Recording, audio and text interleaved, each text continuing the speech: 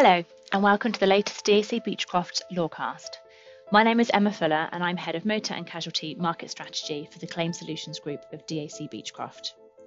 In this series, Helen Mason, who is Head of Vehicle Hire and Damage, is joined by a number of colleagues to discuss the latest hot topics from our recent Credit Hire annual workshop. Welcome to our DAC Beachcroft Credit Hire podcast mini-series. I'm Helen Mason, Head of Credit Hire, and today I'm joined by Ieuan Poole, Associate and Strategic Lead in our Credit Hire team. We've had 4 editions over the recent weeks covering all the latest hot topics from our recent Credit Hire annual workshop, and this is our 4th and final edition. In prior sessions, we've talked about electric vehicles and in particular electric vehicle intervention strategy. We've also covered fixed recoverable costs, taken a close look at Celtic claims, and last week, James and I were looking at pre-action disclosure applications and how to do those successfully. So today, in this final edition, we will be talking about repair strategy and the use of green parts. Repair costs continue to escalate, causing significant headaches for insurers and their legal panel alike, with a continued rise in repairs.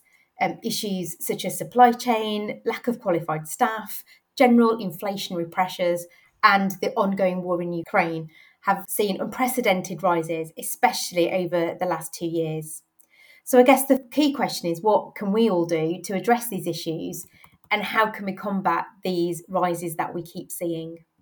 Thank you, Helen. Yeah, well, there is no particular silver bullet, but where repair costs are unreasonable, we can arguably still challenge these. And Coles versus Heatherton sets out the clear expectations in bringing a claim for vehicle damage. So in light of the decision in Coles and Hetherington, are there any questions that we should be considering? I suppose there are 2 main questions. Okay, so tell us about the first. Well, the first is, what type of claim are we facing? The measure of damages for a damaged vehicle is the diminution in the value of that vehicle, which results from the physical damage caused by the negligence.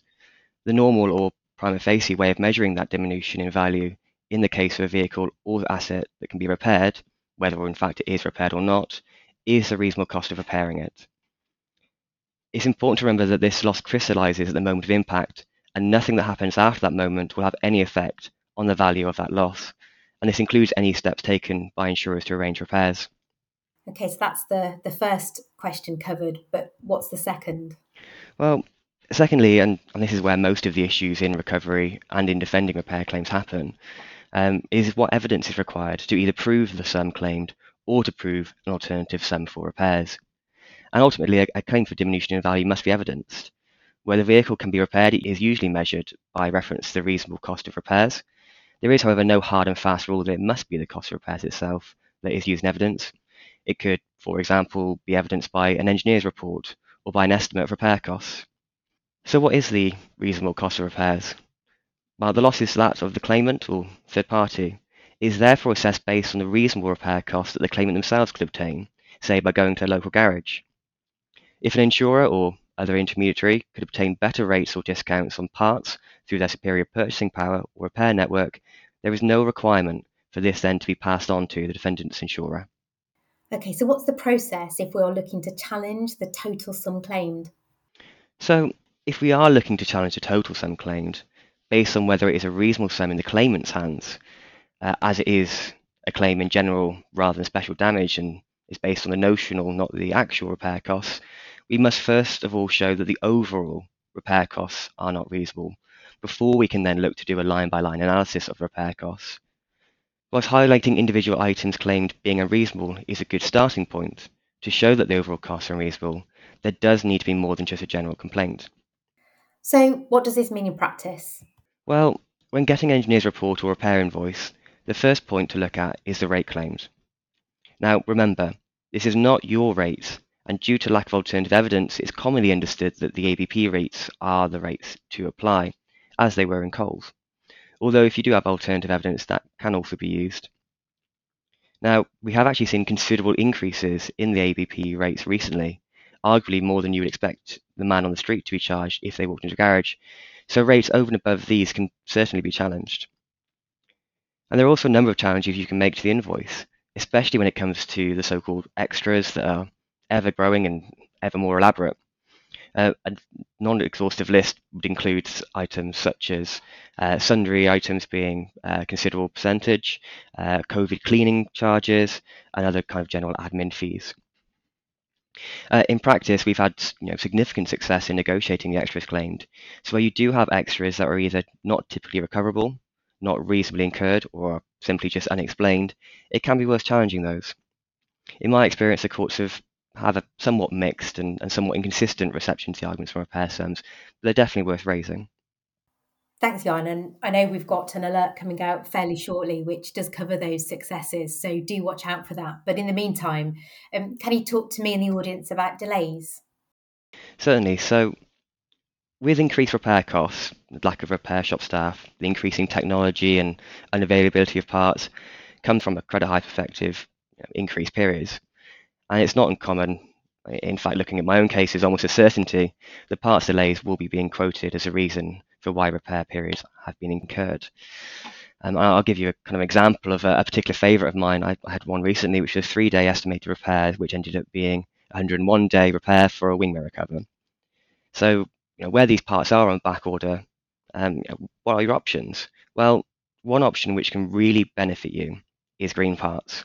And for those of you who don't know what that is, a green part is a vehicle part which is an undamaged, using reclaimed, warranty-assured parts and are reusable from end of life and written off vehicles. And these parts are reclaimed during the dismantling recycling process. There are some significant benefits to using green parts and many ways that they can be utilised. And it's commonly known that there are supply chain issues at the moment. So therefore, green parts can be utilised to mitigate ongoing hire costs, generally in order to effect early repairs. And why would you not take a part to get your vehicle back on the road sooner? Now, I can appreciate that there are some concerns, some understandable, some less so, but it's definitely worth pursuing the claimant for their own reasoning, should they not agree to the use of a green part.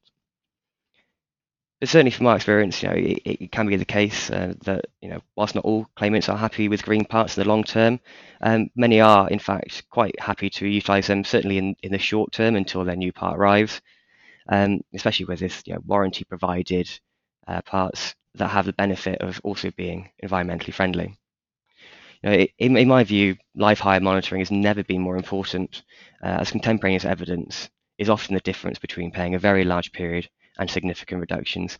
And what I mean by that is making those offers of utilising green parts or even utilising your own repair network to try and source parts. And certainly in my experience, judges don't like huge repair periods where the vehicle is sat around waiting for parts, not doing an awful lot.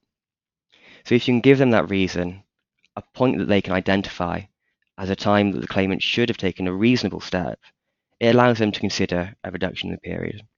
And these clear points within the period, such as an offer of green parts, chasing for a part number to assist in finding the part, are so important, as even when you get no engagement back, there is an arguable case for a failure to mitigate. Great. Thanks, Ieuan. Well, that concludes our Credit Hire mini-series. We hope you've enjoyed hearing from us. We plan to be back in October post our Credit Hire conference for more Credit Hire news. But in the meantime, do watch out for our forthcoming alerts on the changes to the Scottish Simple Procedure Rules and also how to successfully defend repair claims. So watch out for those, and we'll be back with you soon.